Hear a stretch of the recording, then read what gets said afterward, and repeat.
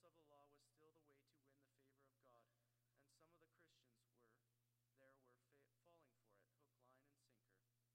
Christians were falling for it, hook, line, and sinker. In his letter, Paul can't put it strong enough. This is not the gospel. This is not the message worthy of eternal condemnation. This is a teaching that sucks the power out of the cross, and a teaching that inflates the passion or the position of man. What's more, it's a hopeless, pointless way of life. Paul writes in chapter 3, verse 10, "All who rely on observing the law are under a curse. For it is written, 'Cursed is anyone who do not continue to do everything written by the book of the law.'" Instead of vainly trying to earn salvation,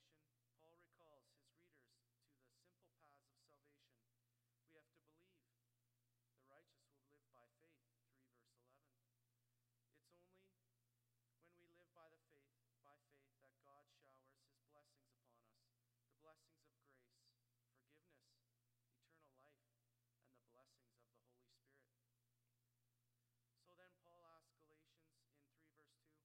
recalls his readers to the simple paths of salvation. We have to believe. The righteous will live by faith, 3 verse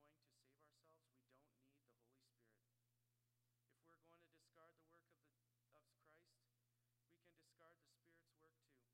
It's only when we live by faith that God showers his blessings upon us, the blessings of grace, forgiveness, eternal life, and the blessings of the Holy Spirit. So then Paul asks Galatians in 3 verse 2, "After beginning with the Spirit, are you not trying to attain your goal by human efforts?" Paul is very blunt with them, and with every Christian who esteems himself more highly than he ought. For he lays it out like this: if we're going to save ourselves, we don't need the Holy Spirit. If we're going to discard the work of Christ, we can discard the Spirit's work too. The Galatians had started well, taking the paths of the Spirit and the path of faith. But now they're going astray. You foolish Galatians. Paul puts things very strongly in his letter, but it's for a purpose. He wants to warn them to shake them up and to bring them back while there is still time, for they hadn't left the true gospel entirely. The situation was grim, but Paul appeals to what they still know and what they've already experienced. That's why Paul asks the question in 3 verse 2. After beginning with the Spirit, are you now trying to attain your goal by human efforts? Paul wants the Galatians and every Christian to think, from where did my love for the Lord really spring? How is it that I know what is right and what is wrong? Beloved, where did your desire to serve God come from? How is it that you want to be here on a Sunday morning to worship and pray? Are these things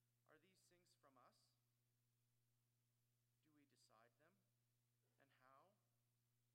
Do we decide them? And how? And where do we want to serve God? And here's the bottom line. It is because of our own efforts or because of our own goodness that we can lead a God-pleasing life. Beloved, the Spirit is not given to those who are self-sufficient. The Spirit does not fill those who think they can do it on their own. The Holy Spirit is given to the lowly, to sinners, to the contrite who throw themselves on the mercies of God in Jesus Christ. It's the Holy Spirit alone who grants life to our hearts. For we can't do CPR on our own spirit. We can't revive our soul. In short, we can't do a thing to save ourselves, but we depend on God. We got to do it, and do it by His Spirit. Summing up all that he said since that question in 3 verse 2, Paul states the truth in our text. We live by the Spirit. That is where our new life as Christians is from. We have a relationship with God not because of our ethnic origin, nor because of the content of our mind, nor because of a decision of our will, but today we live, we believe because of the Spirit. And since we live by the Spirit, we've been transformed into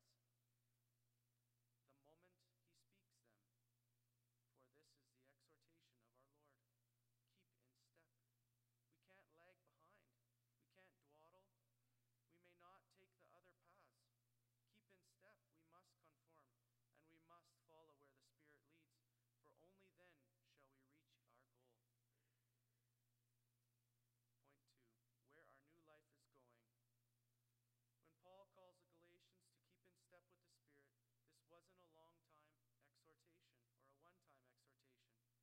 They have to turn back from the dead-end paths they were on. But then they also have to stay on the right road for good. When he says keep in step, Paul uses a Greek verb tense that describes a continual and habitual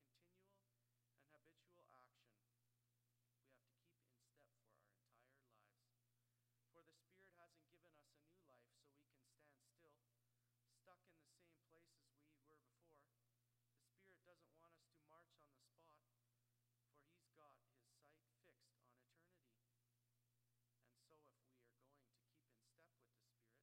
For the Spirit hasn't given us a new life so we can stand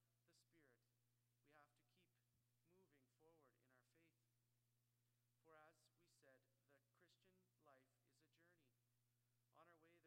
The Spirit doesn't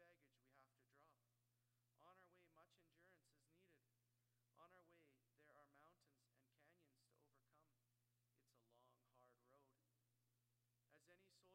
march on the spot, for he's got his sight fixed on eternity. And so if we are going to keep in step with the Spirit, there has to be a constant advance. If we have the Spirit, we have to keep moving forward in our faith. For as we said, the Christian life is a journey. On our way, there's heavy baggage we have to drop. On our way, much endurance is needed. On our way, there are mountains and canyons to overcome. It's a long, hard road. As any soldier can tell you, it's not easy to keep in step. Oh, anyone can keep in step for a short distance without too much of a problem, but the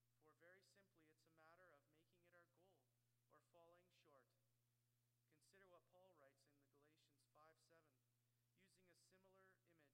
the Lord's army are in it for a long haul. Keeping in step, being disciplined, following orders, marching all day and all night through heat and through cold. If we're serious about serving God, this is what's going to fill our life. And here we need to be warned, as the Galatians too were warned. Keeping in step, though it is hard, keep in step. It is what we have to do. For very simply, it's a matter of making it our goal or falling short. Consider what Paul writes in the Galatians 5:7. Using a similar image, you are running a good race. Who cut in on you and kept you from obeying the truth? The Galatians were thrown off the course of the Spirit by an attractive false teaching. It changes their motives. It redirected their energy, and in the end, it sapped their strength until they almost had to pack it in.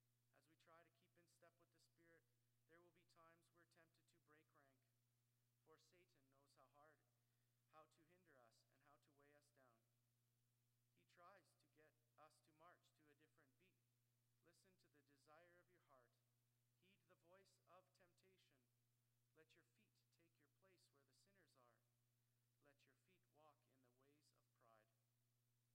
And how difficult it is to hear the Spirit's quiet voice when the loud, seductive words of sin are ringing out.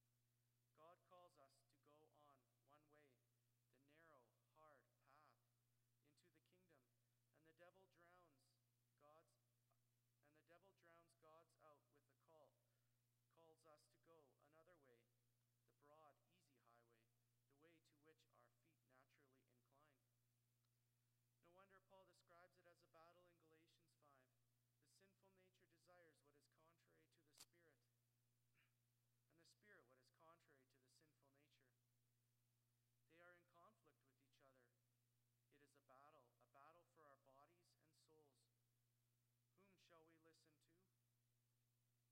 Who shall command us? Whose camp shall we be in at the end? March in step with the Spirit. He calls out and gives us encouragement. Keep going. Let us throw off everything that hinders and the sin that is so easily entangled.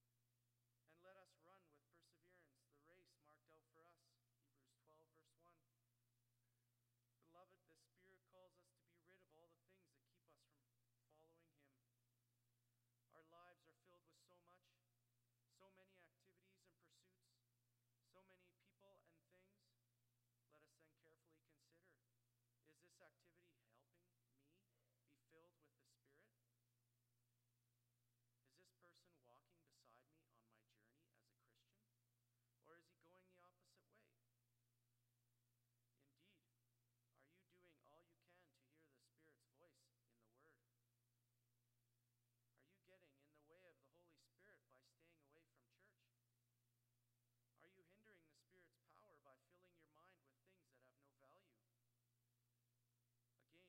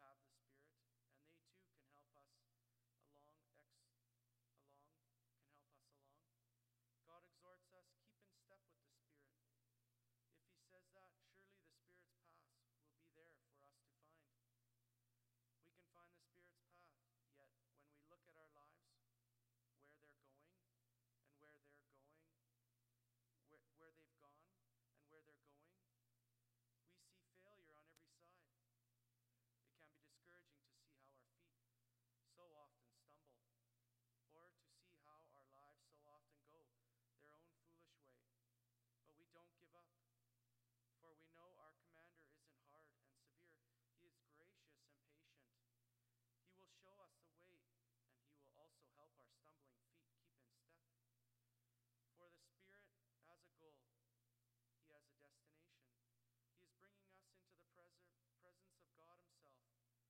Slowly He is changing us. Gradually He is bringing that blossoming fruit to ripen. Each day He is broadening our steps, increasing our endurance, strengthening our resolve. He sets before us the goal and keeps us on the path. This knowledge still doesn't make us passive or lazy. Rather, it makes us more eager to live a faith, a life that is in step with the Spirit. Paul says the same thing in chapter 6. There he contrasts the life that leads by the sinful nature with the life led by the Spirit. A man reaps what he sows.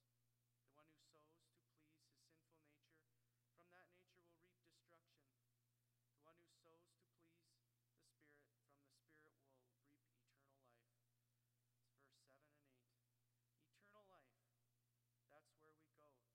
And to go there, we have to live by the Spirit today. And so we need to have focus. We need to have a vision beyond all we can see here below. We're here only for a short while. Our journey feels long, but in the span of eternity, it's only very short. In the time we have, let us then be focused completely on reaching our goal. Let nothing hinder you on your journey. Let nothing get